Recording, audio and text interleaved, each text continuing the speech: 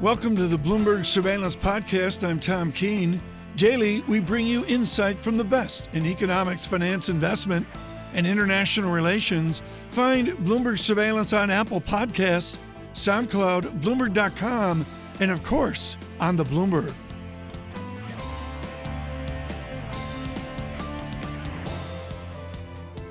You might recall just over a month ago, Ray Dalio of Bridgewater, was it a month ago? Around about that. He came out and he talked to Bloomberg from Davos, Switzerland, and mentioned that maybe investors might be feeling stupid about owning cash. Well, I can tell you they feel less stupid now because investors are piling in to an all-cash ETF, the Bloomberg Barclays 1 to 3 month T-bill exchange-traded fund, taking in $580 million just last week, among some of the top US fixed income products. So is the dash for cash back on? And is the yield going to compete for capital elsewhere? I'm really pleased we can have this conversation with Kate Moore, BlackRock's chief equity strategist, and she joins us in our studio here in New York. Good morning, Kate. Good morning. So help me out. Does it compete for capital elsewhere? I don't think so. Look, maybe some of those flows are relatively impressive, but I'm also thinking back to the EPFR data that I look at in terms of fund flows year to date. In January, there was over $100 billion of net new money put into global equity funds. That's come down a little bit as there were some redemptions, but it's about, almost close to $80 billion of net new money into global equity funds this year. That's phenomenal when you consider in all of 2016, a record-breaking year, there were $300 billion of money put in. We went from a year last year where people were worried about the length of the bull market, about valuations, about, a myriad of different, political and geopolitical risks, to putting money back to work in equities this year. And then now I think we're at a bit of a pause as they assess the new volatility and rate environment. Kate, are you surprised that there's still this narrative out there, a narrative which basically says the following: when the yields go higher, equities will be challenged, when some of the data doesn't really back up that narrative, but it's still out there, it still exists? Are you surprised by that? Yeah, there are a lot of narratives out there that are not, frankly, really based in fundamentals. What I would also say is, everyone is looking for historical comparisons or periods as their guide to the future, and we think that needs to inform perhaps the way you look at things, but can't be your sole dictate. We are still in a very low rate environment, even if rates are moving higher. And we think that companies are very well insulated against a significant, higher rates because they've done such a good job, as we were just talking about refinancing themselves. Yeah. But we'll have to watch very closely as companies talk about their spending and investment plans. How are they going to be financing that? Will they do it with equity? Will they do it with cash? And does that end up having an impact on 2019 and onwards? Good morning, everyone. Bloomberg Surveillance, John Farrow and Tom Keene. To John's good question, it is about investment. Do you see tangible increases in corporate enthusiasm to invest in America? Well, there seems to be a little bit of a disconnect, Tom, between what companies tell us they would like to do in terms of investment and what they're doing in terms of putting their money to work. And I think this is going to be a real tell me and show us kind of moment over the next 2 quarters. Do companies use tax windfall to actually invest? Yeah. And is that investment new investment, or was it stuff that just got delayed from last year because they thought there was going to be a tax cut coming? They were just waiting for it. Delayed maintenance and sustainability CapEx. This will be on a case-by-case basis, Kate. Right. I don't expect you to make really sweeping generalizations, but I might ask you to make just one exception right now. Do you want them to invest the money, or would you like to just see big capital return plans throughout 2018? I want companies to make growth-generative investments, not investments just to appease outsiders. And I think this is what we've come really used to, a corporate management sort of or set of behaviors over the last 10 years where companies have been conservative. They were really cautious about spending. They were cautious about hiring. They did a great job of controlling their costs for a long time. Yeah. If they all of a sudden throw that out the window in 2018, that would make me anxious as an equity investor. So yes, I want them to spend. I want them to do stuff that's going to lead to better growth longer term. But I don't want it to be spending for the sake of spending. Well, let's just think about it. They are continually rewarded to introduce a buyback plan or increase the dividend. And I'm not taking a position on this and saying it's right or wrong. I'm just saying, look at Barclays as an example this morning. The stock's surging, not because anything terrific is in the numbers this morning. It's because Jez Staley, the CEO, has increased the dividend, 1, and 2, he's talked about the prospect for buybacks at some point in the future. Right. Maybe. That's the stuff that the investment community wants to hear. As a CEO, you know that. How difficult is it to put that that to one side and say, we're all about the future, we're all about multi-decade strategies? Well, I think we also have to remember companies haven't had that hard of a time accessing capital the last couple of years. It's true. I mean, rates have been low. If you are a high quality company with a strong plan, you should have no trouble accessing the market. So if there's this meaningful shift this year, that would make me a little bit itchy. How about a big picture to, not only your institutional clients, but mostly to our listeners who are just worried about keeping the 401k going. The great mistake of this bull market has been the rationalization of an actuarial assumption is 7%. You get into that mindset, you do certain things. The people that have won, what happened yesterday with David Einhorn, John Farrell? Do we have those numbers? Or did Not in front of me, but I don't think Greenlight had a great year. Yeah, they didn't have a great year. and my answer is the actuarial assumption has not proven correct.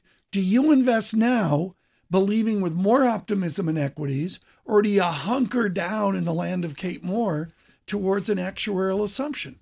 I think this is a great question. We spend a lot of time thinking about our near-term expectations as well as our medium-term and longer-term capital markets assumptions and looking at the gaps between them. It's really hard, as you know, Tom, to time the market. It's really, really difficult to say, I know the perfect entry or exit point, but we feel in general that investors have been sitting on too much cash given the strength of this cycle. And this is a message we've given to our institutional and individual clients and said, look, you can't time the market. All you can do is focus on the longer term trend.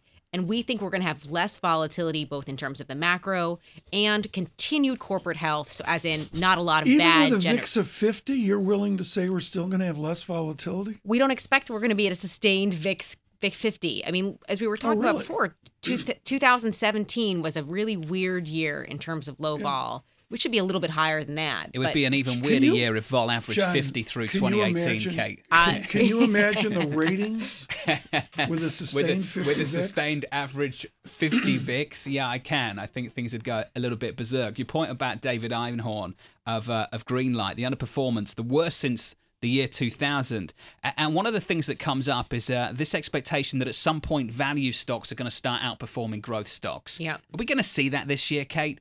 Well, we need to think about what is value. So we talk about value two different ways: value the investment style, and then value the factor. And you have to remember, value the factor is often sector neutralized. So you're just looking at the cheapest companies within each sector, as opposed to taking big sector concentrations, oftentimes with a value the style. And so there are certainly companies that are cheaper than they have been historically. Some of them are more structurally impaired.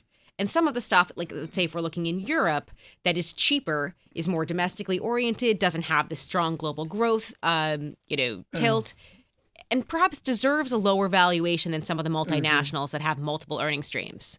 Were you guys long ice cream yesterday? The weather in Manhattan was so good that anybody within 42 feet of me demanded ice cream. You need a time horizon of about 5 minutes if you were, because it's freezing again. Yeah. We're back down into the 40s. Do you know that there's an Do you want to get Kate Moore's position and open up the trading book on ice cream Do this you morning? understand the cost of ice cream? It's not Howard Johnson's. At Columbus Circle, there's an ice cream place. It dents the wallet. I don't have kids like you, and I imagine it's really expensive, Tom Keene. It was gorgeous yesterday. What did we get up to? 70 something? 70. Low 70s. Yeah. Kate Moore, thank you, with BlackRock. This is Bloomberg.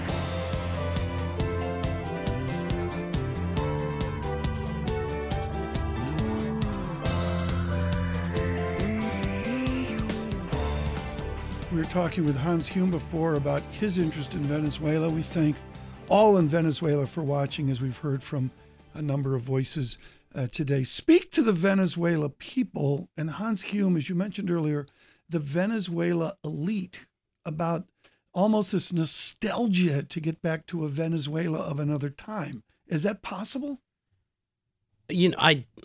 I don't think anybody wants to go back to the Venezuela of another time. I mean, certainly in the 1970s. I mean, that was probably the dream scenario. Oil prices high, education funded for anybody in Venezuela. There a lot of people studying internationally. And, I mean, Venezuela was the strongest economy in Latin America. Oil prices go down. You start getting social divisions. The elite was very entrenched. And Chavez took a message that really resonated with the majority of the population.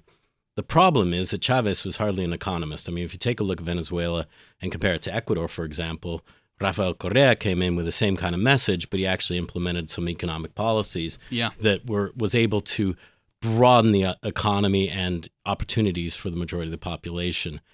So there's been a real change in the infrastructure in Ecuador.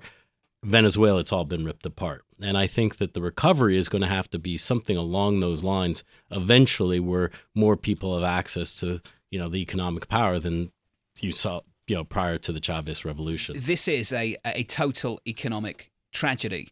There is a seriously powerful story on the Bloomberg today, written by our colleague Fabiola Zerpa, who basically writes that PDVSA Cruz, the national oil company, are skipping work to hunt for food. Just think about that, skipping work to hunt for food. And the individual in the story says, I haven't eaten meat for 2 months. The last time I did, I spent my whole week's salary on a chicken meal. That's how tragic things are right now, Hans. And as you look at other situations you've been involved in the past, and we can talk about your experience with Greece, Venezuela, is that a really, really unique situation right now versus everything else you've ever experienced? It's kind of interesting because I remember in another interview making the point that if you're looking long-term returns, investing in Venezuela, you're not expecting it to become Switzerland. You just don't want it to become Zimbabwe. Absolutely. The next day, you had the coup in Zimbabwe, and Mugabe got kicked out, and now Zimbabwe is like sort of the darling at Davos. Venezuela, it is a tragedy. If you look at the amount of hunger, not just among the oil industry workers, but across, you look at deaths of, babies in hospitals. I mean, the entire, support network for the society has been ripped apart. And I think the real tragedy is, there was the initial elite that consolidated a lot of the wealth and were taking quite a bit of offshore. But in the last 10, 15 years, the people in the current administration, the head people in the oil companies, the senior people in the government have probably swept, between $500 billion and $1 trillion offshore. So, what the tragedy really isn't, there's been discussion about hunger bonds, but it's really that it's a kleptocracy at this point. And so much money has been swept offshore that there's nothing there, left in the country. So I word this question carefully because I think it's the best way of wording this. As an investor, you want to finance the economic recovery of what is right now an absolute tragedy. But as you look at the situation, what are the opportunities to do that? Clearly anything, that you look at to invest on the ground is the people are giving it away. On the fixed income side, both PDVSA and Venezuelan sovereign bonds are trading very cheap. But I think the first step is to get, assuming there'll be a transition of the government at some point. I think that the idea that Caracas will become Havana and will stay off outside the international community for more than 5 years is far-fetched. But it is, when the recovery happens, you're going to have to cooperate with the international community to bring the stolen money back into the domestic economy. And then you'll have to start rebuilding the rule of law, and try to bring the country back to where it was. Thank you for the briefing. Hans Hume, who looks at distressed things like Greece at a certain point, like maybe Portugal at a certain point. In this case, Venezuela. He is with Greylock.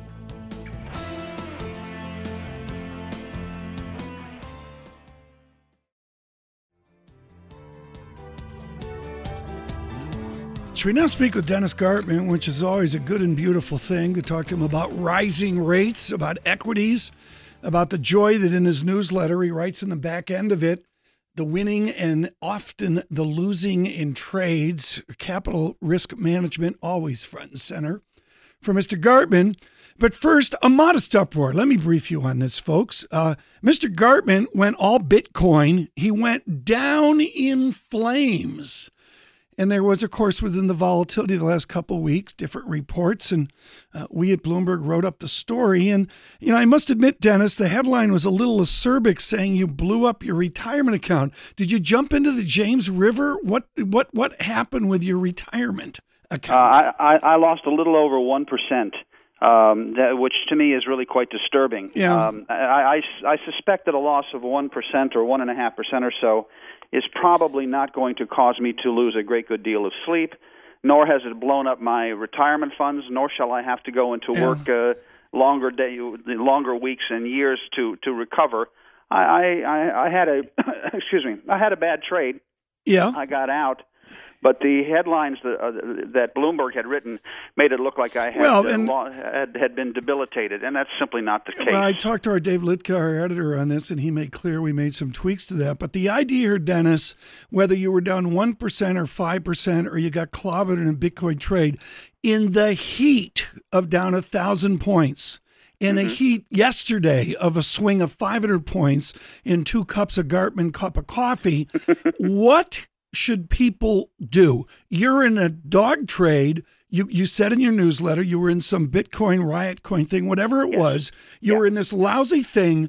What should people do when they're going down in flames on an individual trade? Get to the sidelines as fast as you possibly can. Take your loss. Admit that you had made a mistake for whatever reason. And do the best that you can. But going to the sidelines is always the best course of action. And as I've always said, there's never just one cockroach. Usually when a problem occurs, it is followed by others, and the stock has continued to fall since then. Within this, Dennis, is risk management. Do stop losses work when you're going down in Riot Coin or whatever it was that quick? I mean, I'm sorry, John Farrow, technical analysis doesn't work when the line is not... Of course, I get it, but we keep referring to this as Riot Chain. What is it? It's Riot Blockchain. It was Riot a biotech blockchain company that went all crypto, and I want to try and understand why someone like you, Dennis Gartman, was anywhere near this company. Why did you hold this stock? I was looking at the chart. I saw something that was pleasing. It had what I call an outside reversal 2 weeks prior to that. And I understand that a couple of friends of mine from years past were becoming involved. That changed my opinion. I thought I could see a decent reward and a reasonable risk.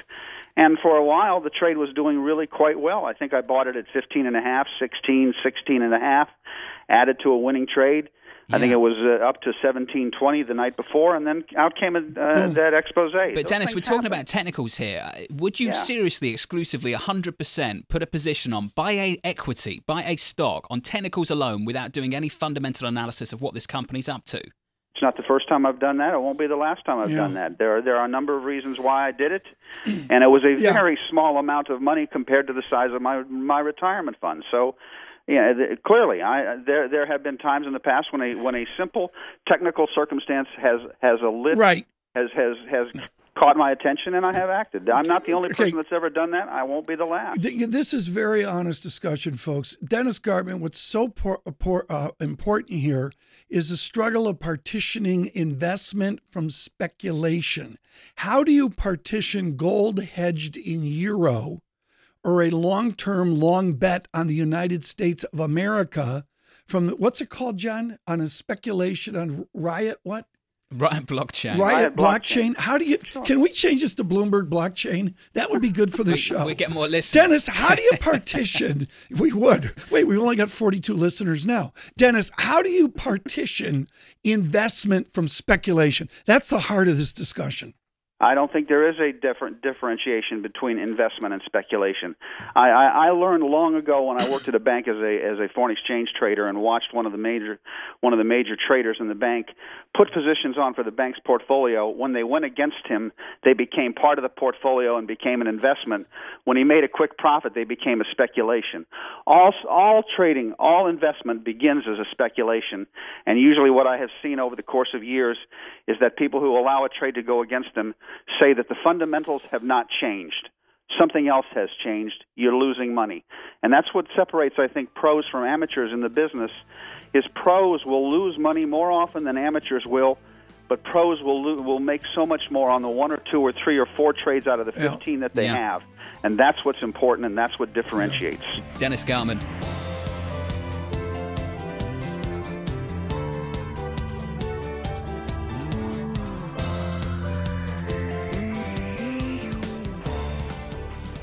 To really link in science and technology in a way that, and with a great response we got yesterday from those older that remember where you stopped for space launches.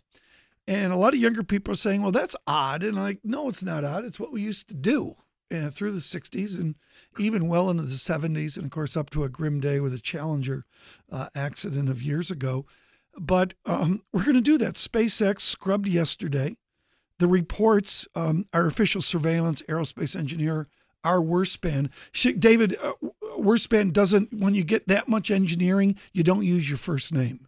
It's just surveillance aerospace expert, our Worspan, tells us that downwind, it looks good today for SpaceX. How does it look for Rubbermaid? I have discovered that Offspring like Rubbermaid airtight cartons to keep their slime in. So is this the slime report with Newell Rubbermaid? Well, let's just focus on Newell Brands, which owns Rubbermaid, along with a lot of other consumer products. It's up 2.5% in early trading. The household product maker appointed 2 independent directors to its board and said it would nominate a third for election this year. All this change coming as activist investor Starboard Value wages a proxy fight to take over Newell's board. So change is coming. It's just a question of how it gets there and what it looks like when it's all over. You've got a couple of earnings reports out of the energy business, which are being well received. One of them from Apache. It's up 1.5%. The oil and gas producers' fourth quarter earnings and sales beat analyst average estimates in a Bloomberg survey. And Technip FMC, the oil services company, up 6%. Earnings before interest, taxes, depreciation, and amortization for the fourth quarter beat estimates. The Technip FMC also raised this year's forecast for EBITDA margin, a profitability gauge. Hormel Foods, though, down 3%. The maker of Spam, canned meat, and other food items posted earnings and sales for the fiscal first quarter that were lower than projections. Hormel cited higher freight costs along with weakness in its Jennie-O turkey business. You've got Wayfair, lower by 14%. What is Wayfair? I know that name, but I don't. What is Online seller of home furnishings. Okay, like IKEA, sort of. Kind of, absolutely. They had a fourth quarter loss that was wider than estimates, even though sales beat projections. Bigger disappointment at Roku. That stock down 18%. The maker of video streaming devices gave a first quarter revenue forecast that trailed estimates. Bear in mind, Roku's share price had more than tripled since the company went public in September. And then you have Macquarie Infrastructure down almost 28%. Company owns power, energy, and airport services businesses. They're cutting this year's dividend by 32% to fund investments. It's not happening. Macquarie had increased its payout every quarter for the past 4 years. Wow. Relatively unusual. Companies tend to only do it once a year. One more here. We've got to get to a rocket launch. I'll give you a pair.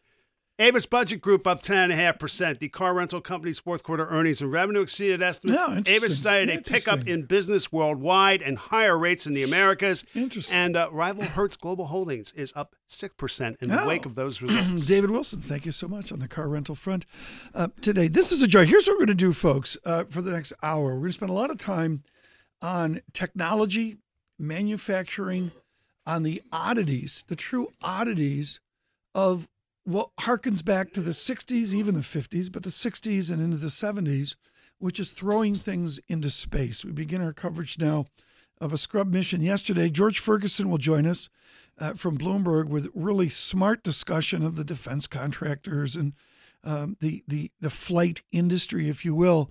But we are thrilled now to bring in Gene Munster. He's with Loop Ventures. Of course, you knew him for years at Piper Jaffray. Gene, I got 2 Apple questions quickly here before we move over to Tesla and SpaceX and all that. The update on Apple seems to be, first of all, the mystery of their use of cash. Have you noted a change in the executive leadership of Apple in what they feel about cash?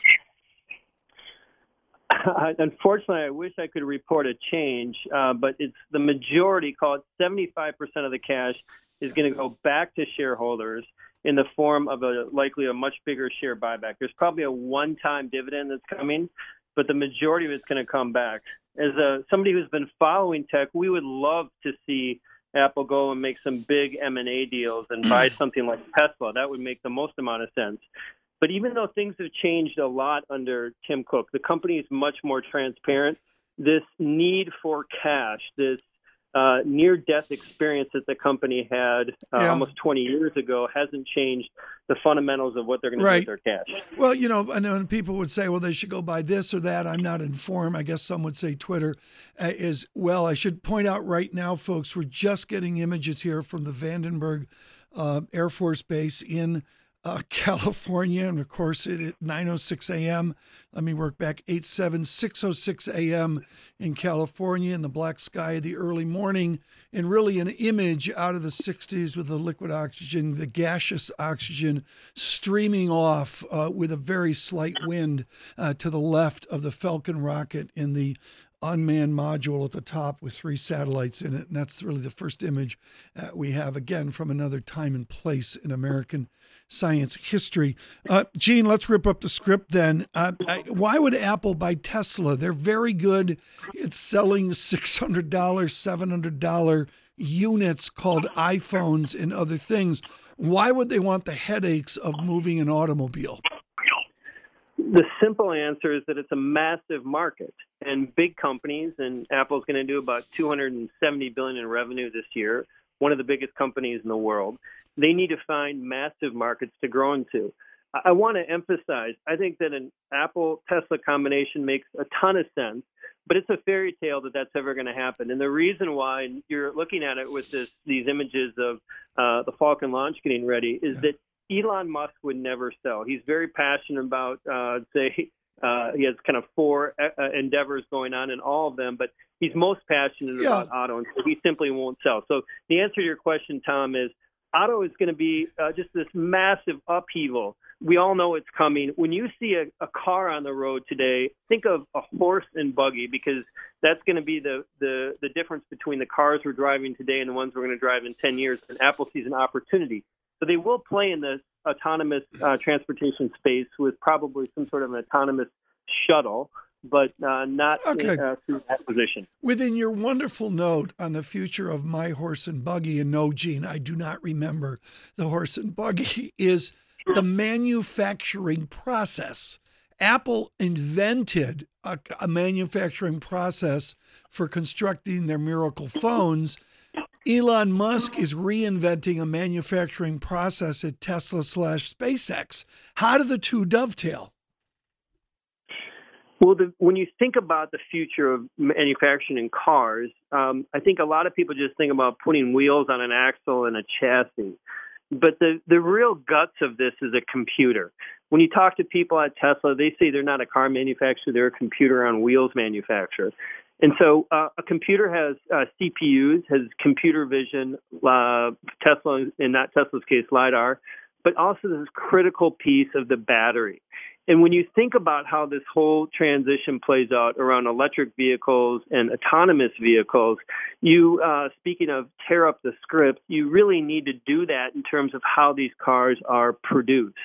And so Elon Musk describes it as a manufacturing hell that they're going through with ramping the Model 3 production. Unfortunately, the other automakers, despite their 100 years of knowledge of building cars, are going to have to go through a similar path to get to the other side because of the importance of battery, computers, and that. Interesting. Gene Munster with us. Right now we're looking at the image of the SpaceX. Of course, it is a brilliant white rocket. It is not the Falcon Heavy. Some of you may have known the launch of a few weeks ago with 3 tubes. There's the main stage and the 2 side stages of the Falcon Heavy. This is not the Falcon Heavy. This is really hearkening back almost to Atlas and the programs well before Mercury, almost Explorer of a very thin, I should say Jupiter, of a very thin rocket. And on top of it, a huge payload. The payload on top is 43 feet by 17 feet, which is not Apollo-like, but is certainly ginormous and can put a lot of weight into space, which if you're in commercial is what you want to do. So we're waiting there with the oxygen, the feathery oxygen steaming off, the gas to the left of our image of SpaceX at Vandenberg. Joining me now, Lisa Abramowitz in our studios, not to talk on bonds or the dynamics of the market, but we get ready for a SpaceX launch. With us, Gene Munster of Loop Ventures, of course, with his acute focus on Tesla and their manufacturing processes. And now joining us, George Ferguson from Bloomberg Intelligence, head of all of our aerospace and defense coverage. George Ferguson, when I look at SpaceX and I look at Tesla, is this an all Elon Musk venture, or are there subcontractors, the world of Lockheed Martin? Are they involved in this at all? In Elon Musk's SpaceX, no, right? They have a competitor, United Launch Alliance, that they're in with Boeing. So they are a competitor, but they're not involved in SpaceX. Is this anything to do with the defense industry, or is Elon Musk inventing this out of thin Elon Muskian air? When you look at the manifest for satellites that are going to go up and have gone up, he's taken a fair amount of market share because he's providing lift into orbit much cheaper. He's definitely doing it for defense, as a defense contractor for the Defense Department. So he's in there as well as in the commercial business as well. When you look at the shot, folks, and thanks to Gizmodo for a great photograph of the launch site, George, it's not Cape Canaveral-like. It's ensconced beautifully on the shores of the Pacific Ocean, and it's small, and there's a couple trailers and a couple buildings and some lights, and, it's just sort of like a commercial venture. When will this be commercially successful, or is it now? Well, I guess I would say that United Launch Alliance, which is the Boeing and Lockheed venture, is commercially viable. It creates a profit. We can't see profits inside SpaceX, and he's providing much cheaper lift. My sense is that he's got much less profitability in here. But he clearly wants to take it much further. I think the United Launch Alliance would want to take it. Yeah. The defense contractors want to take it, and he's building actually a spaceport down in Texas that would be entirely commercial. So, yeah. Lisa? Well, I'm just wondering, how does Elon Musk manage to have a launch so much cheaper than the Defense Department? Well, and I think a good portion of that is going to be about the reusable rockets. And that's why, it's key when he's sort of launching these things and bringing back the components, bringing back the boosters, that he can reuse those. That's a big portion. Plus he really doesn't suffer from the large bureaucracy that you'd have inside a Boeing and a Lockheed Martin, right? So, George Ferguson with us, and Gene Munster as well. We've seen the gantry pull back from the Falcon rocket with a payload up top. Again, this is a Spanish satellite, and the huge buzz of two smaller satellites, which are very much having to do with the future of internet. It is, Lisa, a gorgeous sight. It is an all-white rocket with the, I'm going to suggest, gaseous oxygen drifting off into space, and with the gantry pulled away. We're going to bring up the audio. Ken, bring up the audio if you can on this SpaceX launch. We're about 20 seconds, I'm told, away here from the countdown. Again, the larger fairings up top. Here is the launch of SpaceX.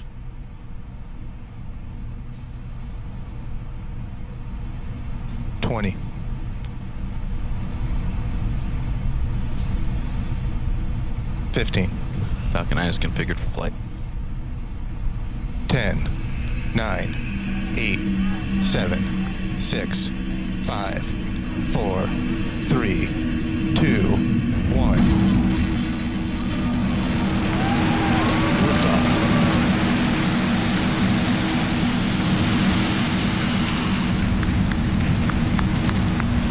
Vehicle is pitching downrange.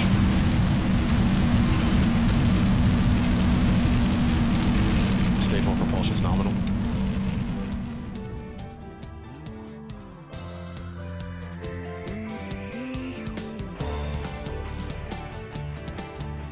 Thanks for listening to the Bloomberg Surveillance Podcast. Subscribe and listen to interviews on Apple Podcasts, SoundCloud, or whichever podcast platform you prefer.